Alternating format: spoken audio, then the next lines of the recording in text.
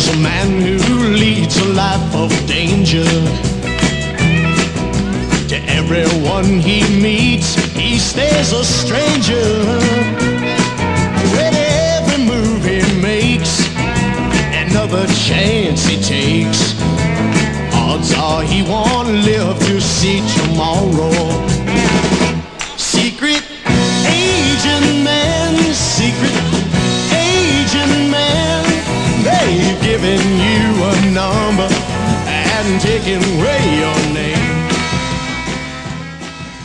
Welcome to Prisoner Worth Watching, where we're looking at this groundbreaking 50-year-old show about paranoia and politics. It's more relevant now than ever. I'm your host, the very Catholic dude who got famous with my first Doctor Who podcast, then came up with an idea that changed podcasting forever. My co-host is Guy, who I hear has all his suits made by Scarlatti. Hello, Guy. Hello, Ron. So how are those suits fitting? Molto bene. Great. So now to provide some context for both the series of The Prisoner and for what we'll be watching today, which is a little bit different. Guy, early on when we were planning this podcast, you suggested watching The Prisoner. And I don't know if you knew this at the time, but not unlike Doctor Who, I've been obsessed with The Prisoner for decades and have watched the series many times, as well as documentaries about it and other things that Patrick McGoohan has been involved in. In fact, I have imposed the show on anyone in my life who was foolish enough to sit on the couch in front of my TV. Mm-hmm. So your suggestion was right up my alley. What made you suggest it? What do you know about the show? I don't know a lot about it. I know that people whose opinion I respect have recommended it in the past. I've seen it in lists of the best TV shows and so forth. And I think at some time in the past, you might have made some reference to it. I can't recall for sure, but I think you might have. So I don't remember exactly what the circumstances were the day that I mentioned it, but it was something that had sounded interesting to me for a while. And maybe I was thinking Britishly, having, begun with the Doctor Who and all that. So, don't know. Well, I'm glad you did, because I'm really excited to be doing this series. As we'll talk about in a bit, it's really perfect for our podcast. So on my end, my primary exposure to Patrick McGoohan, who is the star of The Prisoner, is The Prisoner itself, of course, also his multiple appearances as a murderer on Columbo. And Columbo is another series that I'm obsessed with, and I'm hoping we will cover at some point. And McGoohan both acted and directed in some of the best Columbo episodes ever. And one thing I want to say right up front, I'm a huge fan of Patrick McGoohan's work, but that is separate from my feelings about how he treated people, especially when working on The Prisoner. Sometimes great art is made by people who are not only hard to be around, but who abuse people around them. And I've had personal experience with this in my life. As you know, I worked with one of the most famous assholes in the world for much of my career. So I simultaneously celebrate the art and condemn the behavior. And I also reject the idea that you have to be an asshole to be an artist. It usually helps. So you're pro-asshole. Well, I'm not necessarily pro-asshole, but there does seem to be a correlation. Yeah. But there are outliers, of course. So. I do think there is a connection to both creating great products and creating something like The Prisoner and being a jerk, in the sense that you are not going to take any crap and you're not going to let anyone take you off of your vision. Yeah. Without someone sometimes having that kind of drive, you don't get something like The Prisoner. I think there's something to that sort of bullheadedness that you need to create something that's really exactly what you want it to be, and just say to hell with the naysayers. It's a handy skill to have if you really want to be the auteur, and not designed by committee, so to speak.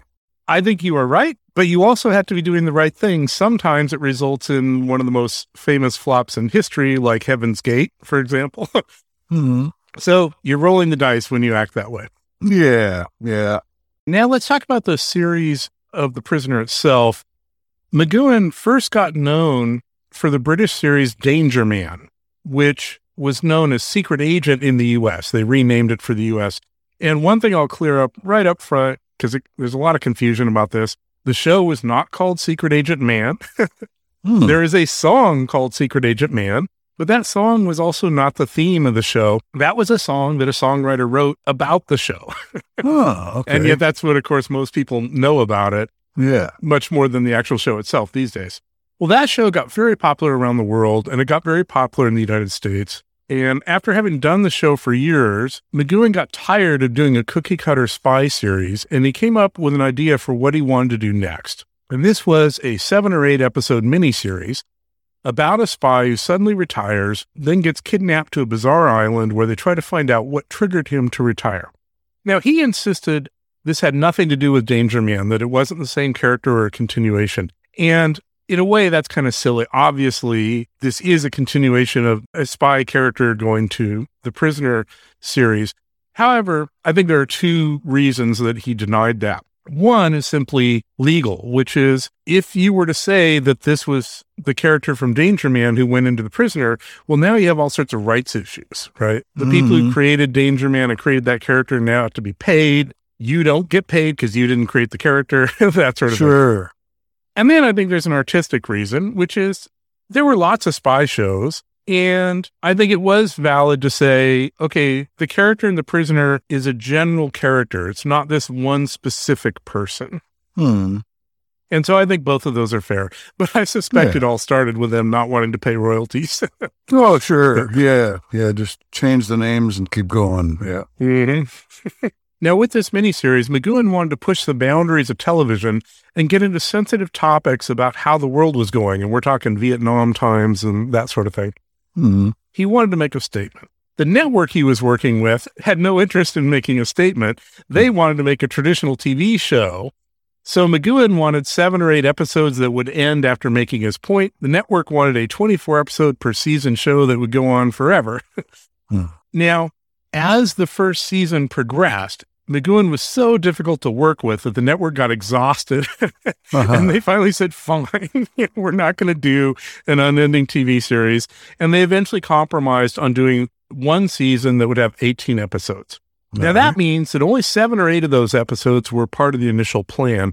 McGoohan literally had a weekend working with his writers and stuff to come up with the other 10 episodes. This conflict produced a fascinating result. So half the series was carefully plotted out with a specific purpose, and half the series was slapped together over a weekend. Thus, we have an 18-episode show that's both brilliantly precise and at the same time rather a mess. There are great episodes, there are bad episodes, there are episodes that directly contradict each other, and this is the really fascinating thing. There is no order for the episodes that makes sense. You cannot put the episodes in an order where everything works out. On the one hand, that's kind of a tragedy for the show. But on the other hand, it's a glorious mess of a piece of art. And that actually makes it more engaging. And I think it's one of the reasons the series is still relevant and people still think about it, because you have to make your own decisions about what the proper order of the episodes is and what the series was about and how it should have progressed. With all that, it's perfect fodder for our Worth Watching podcast, because we're all about helping you sort out what's worth watching and what's not. And in a series with good stuff and bad stuff, that's perfect. Yeah. Now, one of the hobbies of Prisoner fanatics is trying to come up with the definitive ordering of the episodes, since there's no order that completely works. And I'm proposing in this season the Worth Watching official Prisoner episode order, which is different from any other order that you will find on the internet. After a lifetime of watching the show, I believe I know exactly how you should watch it. And of course, your job, Guy, is to confirm or reject my hypothesis as you experience the show from scratch, because you haven't seen a single episode. Is that right? That's right. Yep. Now, this episode order is unique because almost everyone who tackles this tries to fit all 18 episodes into it. Only the Worth Watching podcast has the guts to tell you which episode you shouldn't bother watching because they either suck or they simply screw up the flow of the series. So that's my proposition, is you should take the episodes that make sense together and reject the ones that screw it up. Makes sense. We'll see how it goes. We're not going to lay out what the episode order is up front. We're going to reveal it throughout the season. So just keep listening to this podcast to find out what that order is. Okay. I think we had discussed possibly having like one little appendix episode that might encompass the episodes that don't fit into your official canon. And I think that might be a good idea because that would give me a chance to disagree with you. No, I totally agree. It might be one or two episodes. We'll see how long it takes us to discuss those. But absolutely, we will talk about the episodes that we've left out of the official order after we've gone through the official order. All right. Good point. Okay, anything else before we move on to what we're talking about today? Nothing in particular, though. It did just occur to me this morning that about a decade ago, I worked with a fellow whose name was Dan German, and we called him Danger Man. I just thought that was neat. Nice. Okay. So today we're not talking about The Prisoner. We like to start a new theme or season by watching something that gives some context. So for Doctor Who, we started with the unaired pilot. And this time we're going to start with what you might consider to be a pilot for The Prisoner, which is the first episode of Danger Man. And this show began as a half-hour dramatic spy series, which is kind of weird. You'd never see that today, right? We don't do half-hour dramas. Mm-hmm. And eventually even that show turned into an hour-long show, but the one we're watching today is half-hour. This was created at a time when spy shows were exploding, and it was kind of the new format. You know, for decades, Westerns had been the default storytelling mechanism, and around this time, it was switching over to spies and government paranoia, that sort of thing. Now, this premiere episode of Danger Man includes a key element that made The Prisoner possible years later. So let's see if Guy can spot it, never having seen an episode of The Prisoner, and we'll reveal the secret at the end of the podcast. And now for the first episode of Danger Man / Secret Agent, called A View from the Villa.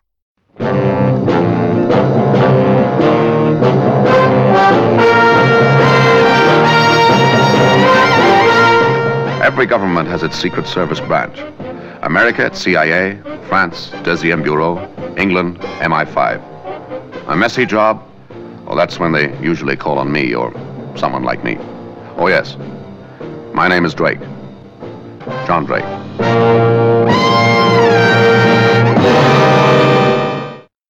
We start out with a dude being punched on a couch. Mm-hmm. And the bad guy, who much later we'll learn his name, Tony, is saying to the guy on the couch, "That's enough. I really don't intend on wasting any more time, Delroy." So the guy being punched is Delroy. Tony says he'll settle for half. Now, we don't know half of what. Then Delroy says it's taken him months to get this gold and he's not going to share it with anybody. And the minion smacks him around a few more times. And apparently this minion is really, really strong because after about the third smack, Delroy is dead. Yeah. Yeah, when you're trying to get information from somebody, you probably don't want to kill them. And to make matters worse, a woman gasps from another room, so they didn't know somebody was watching them. Tony goes into the other room, which turns out to be the bedroom. The window is open, so she managed to gasp and get out the window in about 2 seconds. You see a view from his perspective looking out the window as she scampers off. And to me, she looks clearly blonde, which is a bit of misdirection, I think. But that's all I'll see for now. I didn't check, but I'm going to claim it's not even the same actress as who she turns out to be later. So I agree with you. Could be. I think they were pulling a fast one here. Tony says she was here all the time. Who is she? And we switch to the credit sequence. And we learn about how every government has its Secret Service branch, the CIA, MI6, etc. But when they can't get the job done, they call John Drake. Mm-hmm. Our hero. I was in Rome when I was summoned by the frightened executive of the bank. He was in no way distressed by the death of his president. Only unbalanced accounts could distress Mr. Finch. The man had ink in his veins. I'm wondering, does it ever state whether he's supposed to be British or American? Because his accent sounds like what's called a mid-Atlantic accent, which is, Eastern Seaboard, which ranges from Thurston Howell to Katharine Hepburn. I've even read that Mark Hamill's voice he uses for the Joker is supposed to be a mid-Atlantic accent, which is basically an American accent trying to be classy. And that's what this sounds like for me. Very good question. There's a lot behind this. So first of all, they clearly don't want to kind of specify who he works for or what even country. you'll notice the credit sequence shows the U.S. Capitol building in the background. Mm-hmm. But one of the reasons they chose McGoohan for this role is that he is an Irish guy who grew up in America and then went to Britain. And so one of the reasons it's hard to pin his accent down is because of that background. And they liked that. They liked the fact that you couldn't really tell where he was from. Interesting. So that was a key part of the whole thing. Yep. So Drake says to the bank manager, "You surely didn't bring me here for a murder." Now, one thing we said, he's like this super secret spy guy. I don't know how a bank manager is supposed to know about him and have his phone number, apparently. He probably got a referral from some other government guy. Yeah, probably well placed. So Drake says, "You surely didn't bring me here for a murder." And the bank guy says, "Oh, there's something much bigger involved." And Drake says, "What's bigger than a murder?" Well, turns out that Delroy, the guy who was killed, was a bank official who was involved in a large amount of gold being held in Rome as part of a NATO contribution, $5 million. And that gold is now missing. So obviously $5 million of gold is much more important than a murder. Yeah, especially in 1960s dollars. That's true. Yeah, I didn't look up what it would be now. Probably, if I remember right, from Carry On Sergeant, it was something like 9 times as much, whatever the early 60s value is. It's roughly that times 9. So roughly $45 million, say ballpark figure. Yep. And Drake immediately begins peppering the bank manager with some very specific questions. Says, a respectable banker for 25 years, and he suddenly embezzles $5 million, and he never even had a chance to spend it. So that amount of gold must have been over a ton. How did he get it out? The bank manager says, well, he was the president of the bank. It's our guess he took it over a period of time. I'm not quite sure what's going on here. We're right at the very beginning of all this, but Drake immediately seems to have some kind of suspicion. He says, over a period of time? Thank you. To me, it seemed like when he smiles when he says it, over a period of time, and to me it seemed he was saying, well, thanks, Captain Obvious. But it could have another meaning, too. I don't know. Yeah, not clear to me. But it is clear that this is a very smart guy who immediately puts together the pieces and zeroes in on what he thinks is important. Yeah. They go into the bedroom. Yeah. So a little bit of context about Patrick McGoohan that will feed into some of our prisoner discussions. Patrick McGoohan was a very devout Catholic. This really impacted his career and the shows that he did in some interesting ways, especially his relationships with women. He had a lot of challenges being around women if they weren't his wife. Mm-hmm. And he also didn't really like women who'd been divorced. He considered them to be whores, which caused some problems with some of the actresses he worked with. Oh, boy. Yeah. So the way that impacted some things in kind of a positive way is that he never, with any of his characters, had these salacious relationships with women. In fact, I believe, I might be wrong, but I believe he was offered to play Bond at some point, and he turned it down because he was not going to be someone who was sleeping around with women. So with that background, they go into the bedroom. Drake has been told that the victim's wife does not live here. She lives somewhere else. But there's a woman's robe on the bed. Yeah. And the bank manager says, this is Rome, Mr. Drake, not New England. Well, that happens in New England, too, Mr. Finch. It occurred to me here, and this may be a stretch, but the possibility occurred to me. If you think of New England and you think of adultery, the thing that comes to mind for me is the Scarlet Letter. And as we'll find out, there's a lady in this named Scarlatti. So I'm wondering if that is a little joke on the writer's part. Could be. Don't know. Yep. So using his intuition, we assume, Drake grabs a couple of pieces of clothing from a closet rack, and he notes that they were made by Scarlatti. So this is his first clue. Yeah. The next thing we know, he is at the Scarlatti suits business, and he walks in to talk to Scarlatti. Turns out she's a woman. He tells her this is kind of personal, so they go to a back room where there are no assistants, and he wants to know who these clothes were made for. Now, when he picked them up, I actually thought it was like a men's suit, but it turns out they're all women's clothes. Yeah, to me it looked like one was a dress and one was a suit, but they're all women's clothes apparently. And Drake says they all belong to the same woman. And Scarlatti recalls the dress, but she can't remember this woman. With some prompting, eventually she says, yes, Senorita Luco. And she gives Drake an address for this woman. Drake takes a cab to the location. Turns out it's a building that's still under construction. He has a cute line here. He says to the taxi driver, well, we can't wait for it to be finished, can we? Yeah, so he wants to be taken back. Now he goes to Mrs. Delroy, the wife of the murdered man. And this is kind of a bizarre scene because he walks in, and I think in older days it was much more common, right? Which is one of the main rooms is the bedroom, and she's in bed, and she invites him in. Now, these days, it's like nobody goes into your bedroom. You don't invite a stranger into your bedroom, but I think it was a little more common at a certain point. But then again, it also seems like she's on the make. Is that the term for when she's looking to get hooked up? Well, that's true. Could be. She's smoking in bed. Bad idea. Please, listeners to this podcast, don't smoke in bed. She invites him in. And she even invites him to sit on the corner of the bed, which is very hospitable of her. Yeah. I'm sure that Patrick McGoohan was happy about this. This is the kind of thing that I wouldn't be surprised if early on in the series, this being the first 1 or 2 episodes they film, that he would go along with it. But I suspect that later in the series, he would have said no, for the reasons that we talked about. But she does turn out to be kind of a villain, so maybe he figured that was character development there. And Drake lets her know this has to do with her husband's death. And again, bizarre response, not what we would expect. She says, It's to do with his death, Mrs. Delroy. And you're expecting to find a grief-stricken widow, It wouldn't have surprised me.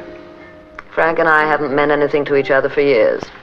We just kept up a pretense for his sake, mainly. He was a banker.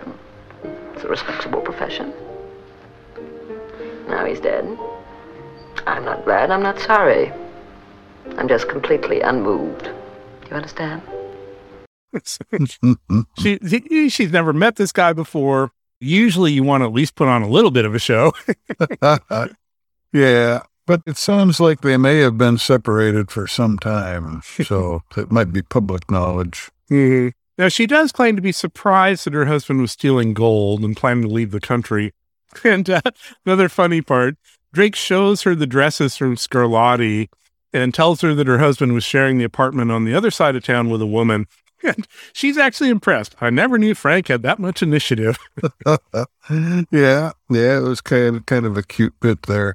And then, interestingly, when Drake has all the information that he wanted, he turns down the free drink that she offered him, which I think is poor form for a secret agent. Yep. And I can't imagine what was going to happen after that. She's in bed offering him a drink. Who knows? So Drake leaves, and as he's leaving, goes to the elevator. The main guy from the murder, Tony, gets out of the elevator, goes to her door, and rings the bell. So that's interesting. Yeah. And I'm not sure. I think that maybe the elevator doors close before Drake can see where Tony goes on the floor, but I wouldn't be That's surprised. Probably true. Good point. So we, the viewer, know a little bit more than Drake does. Yeah. And he's never seen Tony before, so he has no reason to be suspicious of him. Yeah, but probably he made a note of his face because that seems to be the sort of thorough guy Drake might be. Yeah, as we will see in this scene. So he goes back to Scarlatti's and meets with her and says, that address you gave me, I went there and it isn't built yet. And she double checks and confirms that it's fake. Drake says, well, she probably gave you a fake name too. And she says, that doesn't surprise me. She always paid by cash. She never had her orders delivered. She often arrived with a man, but he never came into the shop. And this amused me because when my girlfriend is doing stuff I'm not interested in, I am also standing outside the door of the shop. So. Yeah. But I haven't murdered anybody yet.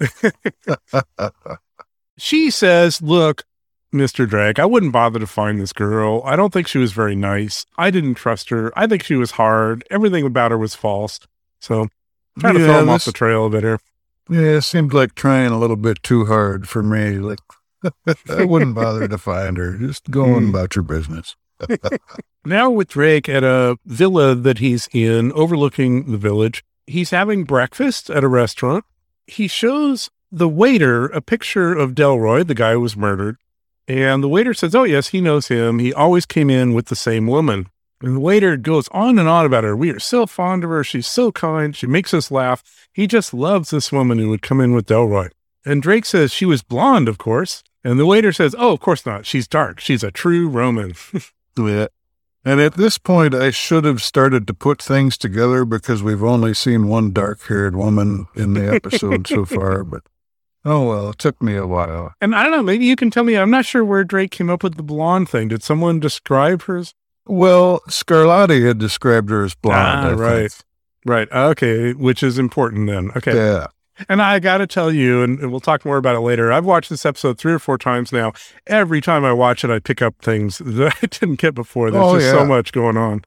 Yeah, on the second viewing, it was worth doing for me because I don't know that I picked up a lot of new things, but I appreciated the performances more. I warmed up to Drake a little more than on the first viewing, and I could start to see how I could watch this on a regular basis. Yeah, I was going to mention this at the end, but I'll say it now. When I watched this, I don't know, a year or two ago, because I bought the DVDs of the whole series, and I watched it. It didn't do a lot for me. I didn't really think about it. I wasn't planning to watch more.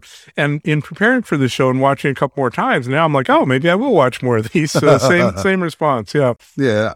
So nearby, there's a sketch artist, a guy who part of his job is going around this restaurant and sketching people and getting paid for it. I'm not going to say he's lighting the loafers. I'm just going to say, who knows? He comes by and he immediately wants to draw Drake. And he says, you have a fine head, senor. Yeah. Although, of course, if he's hoping to get a few coins off him, he's got to butter him up a little bit. Yep, that's true. And he starts sketching him, lets him know that if he wants to pay extra, he'll do it in color. Drake kind of shuts him down and says, look, I don't care about being drawn, but how often are you here? And the artist says he's here 2 or 3 times a week. So Drake shows him a picture of Delroy and asks him if he recognizes him. And he says, yes, he comes here very often with a young lady with exquisite features who is very charming. So once again, everybody loves this woman.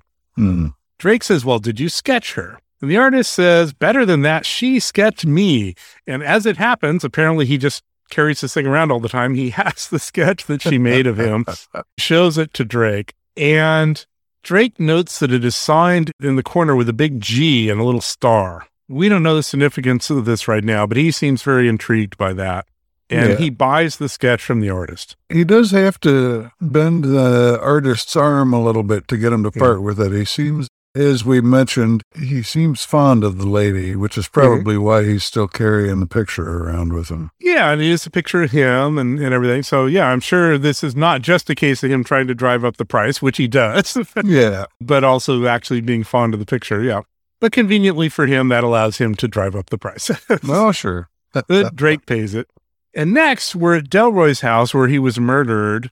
Drake goes with the police official and shows him a picture that is a sketch of an island. And in the corner is that same G. So clearly, when he was casing the place, when he first was investigating the murder, he noticed this picture and he noticed this little detail. So that's a pretty little detail to notice. Clearly, this guy's on top of things. Oh, yeah, the little G with the star signature.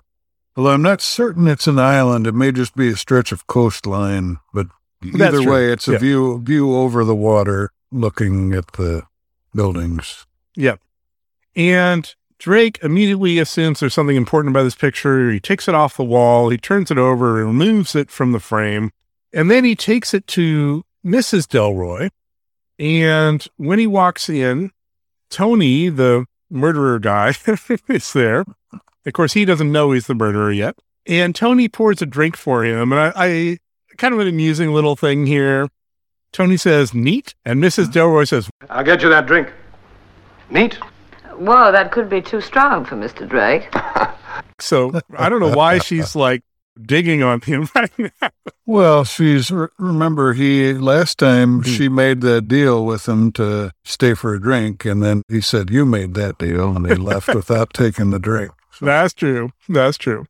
He clearly knows what he's doing. He takes the picture of the coastline and puts it on the couch. And he says, oh, it's just a little picture I bought myself. Do you like it? And Miss Delroy doesn't know what he's talking about, like, whatever. But when Tony sees the painting, he kind of freaks out. Mm-hmm. Definitely, he doesn't have a poker face there. Yep. And Drake immediately picks up on this and calls him on it.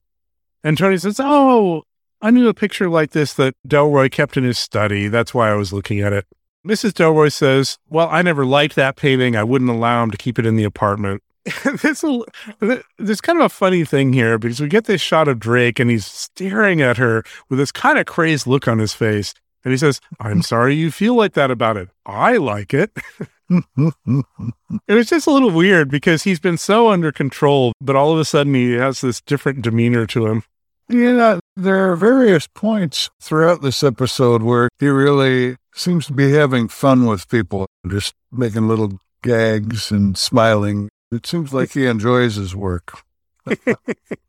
So he leaves, and Mrs. Delroy says to Tony, what was that all about? That picture was never in Frank's study.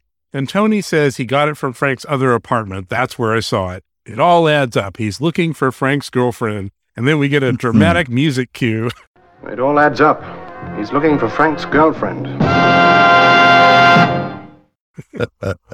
And now Drake is back at Scarlatti's once again. And it's nighttime, and Scarlatti and her assistant are leaving. We see in the background that Mrs. Delroy and Tony have followed him. They have a car in the background.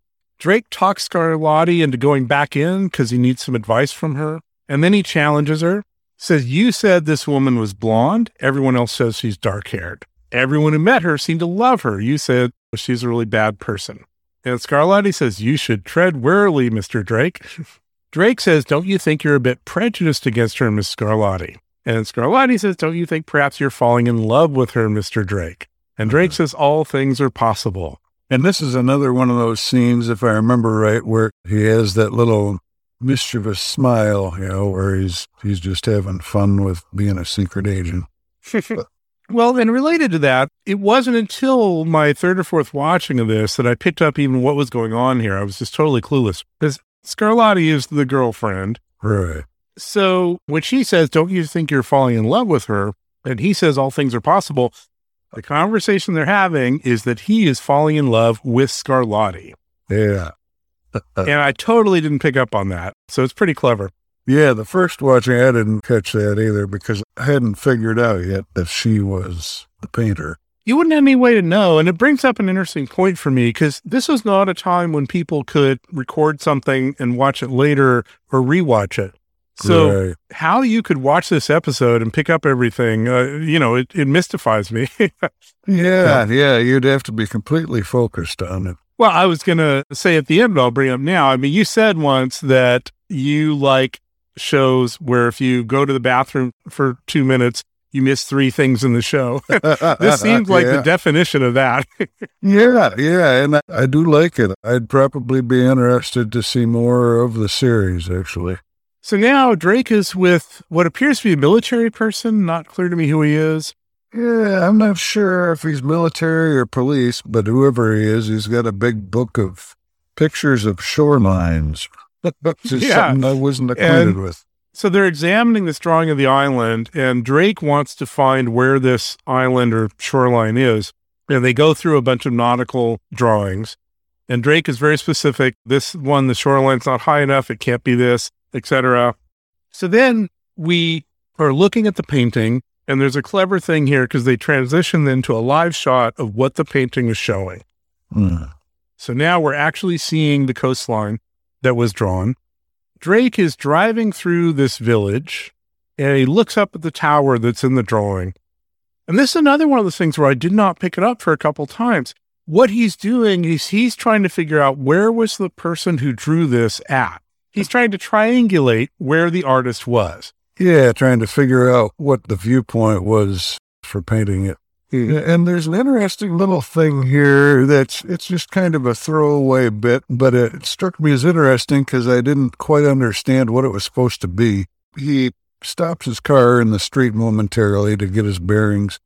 One of the locals is standing nearby and he's chewing something that at first it looks like his tongue is lolling out of his mouth, but it's actually like a big leaf or something. I'm not sure what what that's supposed to be, but soon enough, Drake pulls away and the Italian guy keeps chewing his leaf and just sort of watches him go. But I'm not sure if that's supposed to be some local custom or what, but it was just interesting. Little detail they threw in. Well, it could be nicotine or something. And there's a lot of little details here, like, well, that conversation is occurring. An old woman comes out and throws a bucket of water onto the road. There's just a lot of kind of the life of this village that's presented in a very short period of time. Yeah. So based on his triangulation of where the artist must have been, he finds a villa that seems to be the right location. And there's an old woman here, and this is kind of amusing. The actress who did this really brought her A game. She's an old woman who's like a servant to whoever owns the house. And Drake chats her up. He says, I feel like I've been here before. And the old woman, it's a little odd to me, but she says, I've lived here my whole life and I don't recognize you. So I don't know why she would assume that every single person who'd ever been here she would be aware of.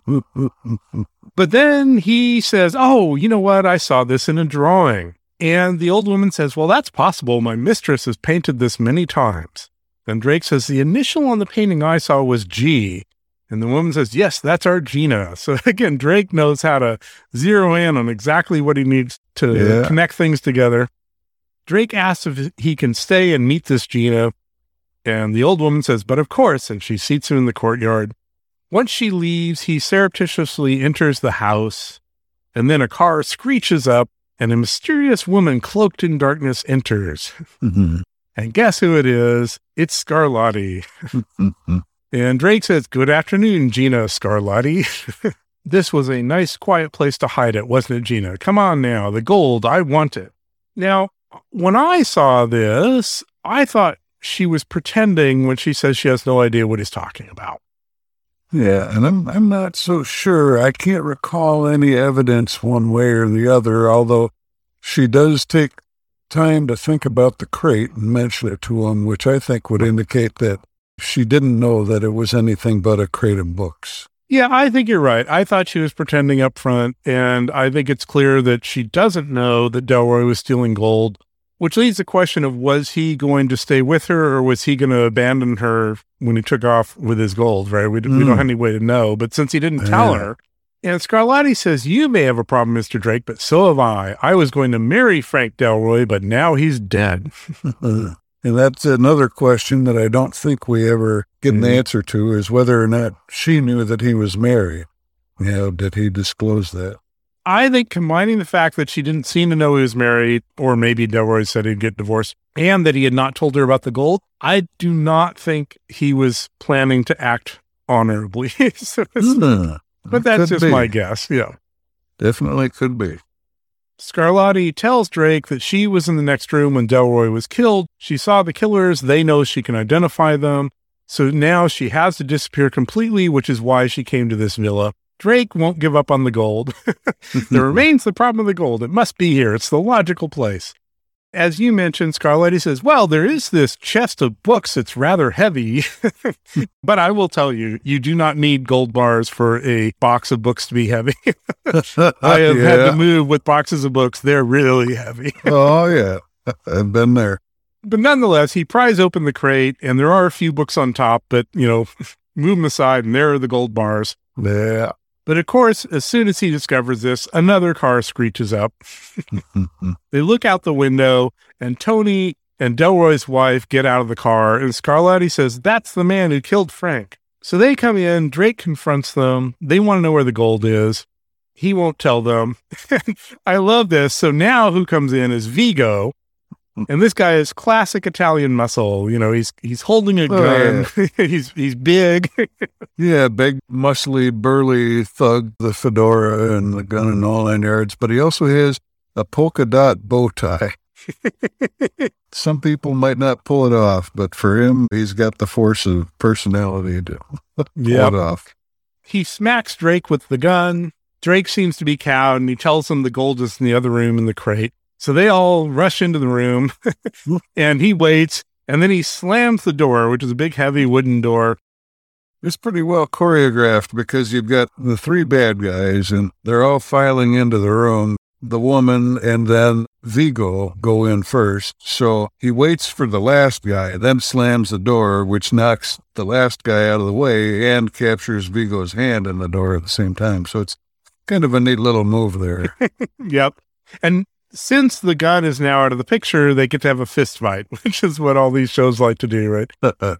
One of the things I noticed is this is the same template as Star Trek or some of the Doctor Who things we've seen where, now suddenly we switch to a scene where two guys are in a fight. But, in Star Trek and Doctor Who, a lot of times it's kind of cheesy and overly done and everything. This is really tight and really well executed. There are points where they have a stunt double, but if you were not really, really paying attention, you would not see that. It's really, really well done.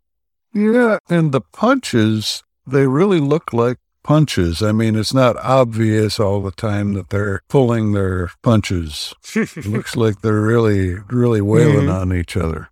It's well done. And of course, ultimately, Drake dispenses with Vigo, even though Vigo is about twice his size. And then Tony points a gun at him and it's about to shoot him.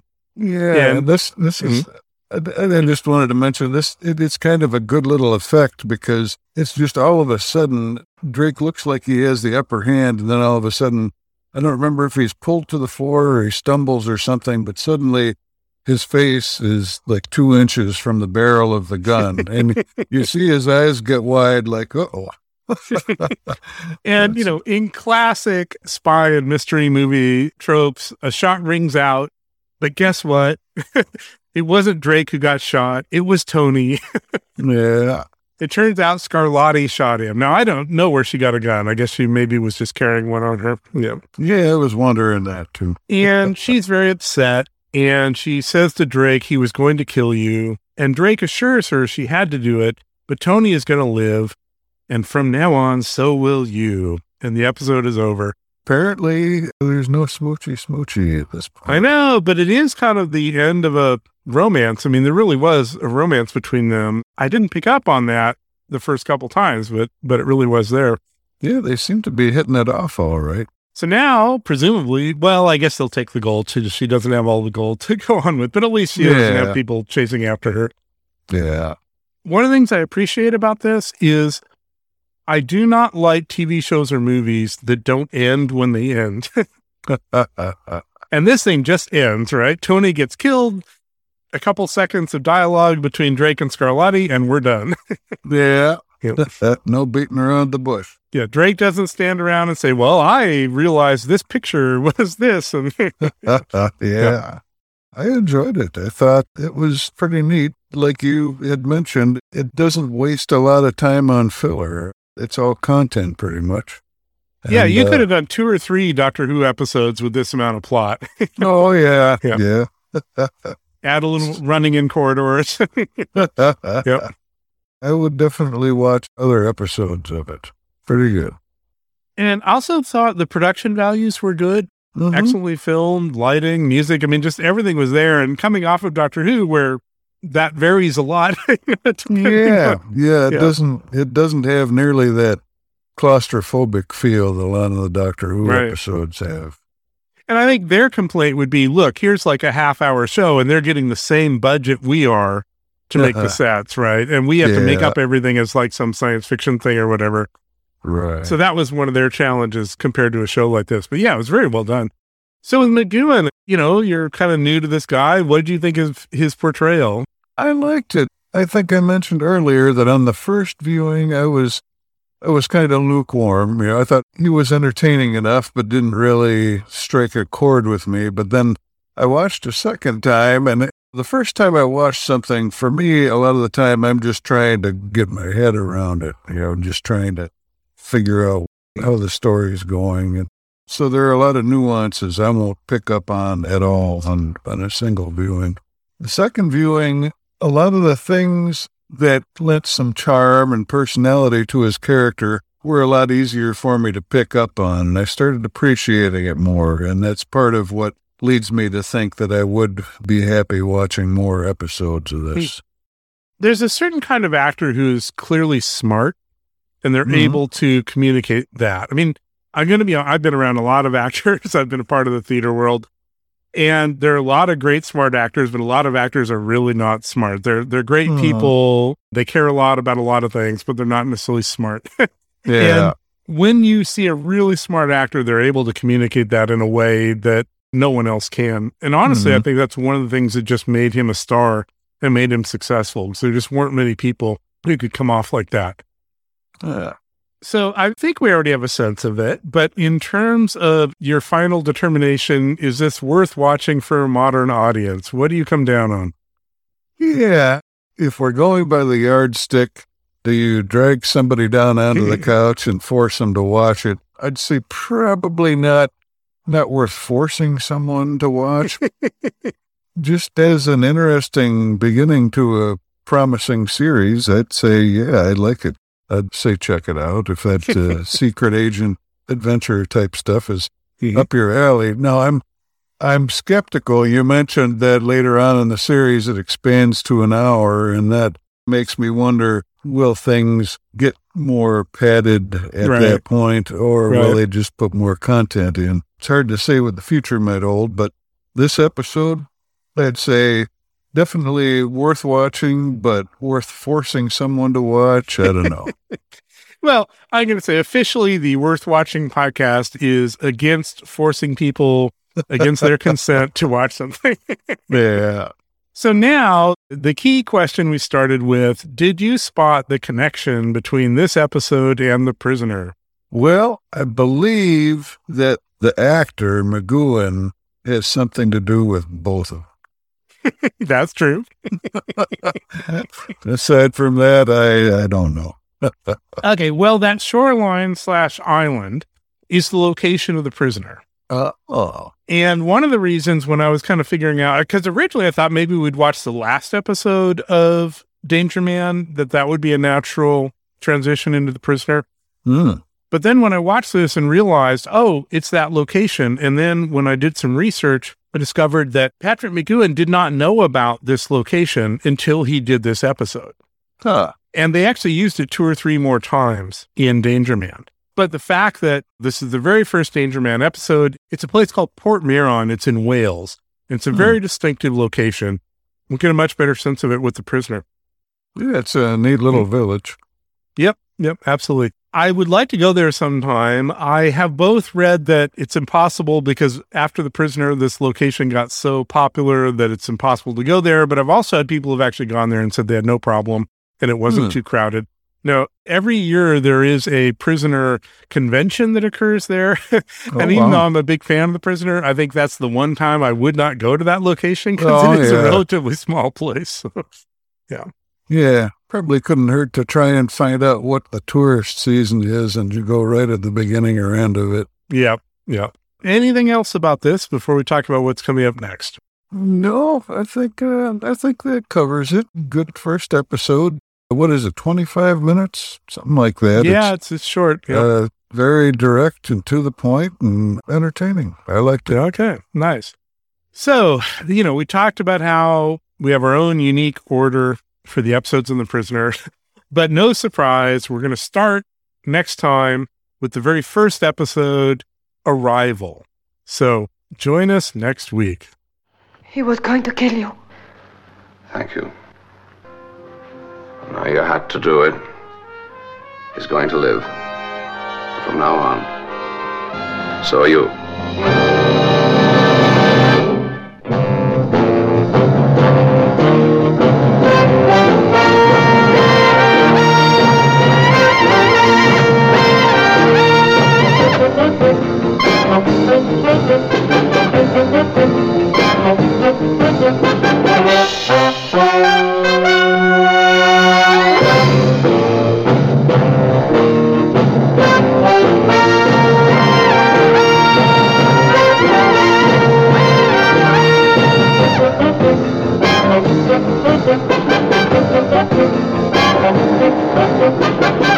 Thank you.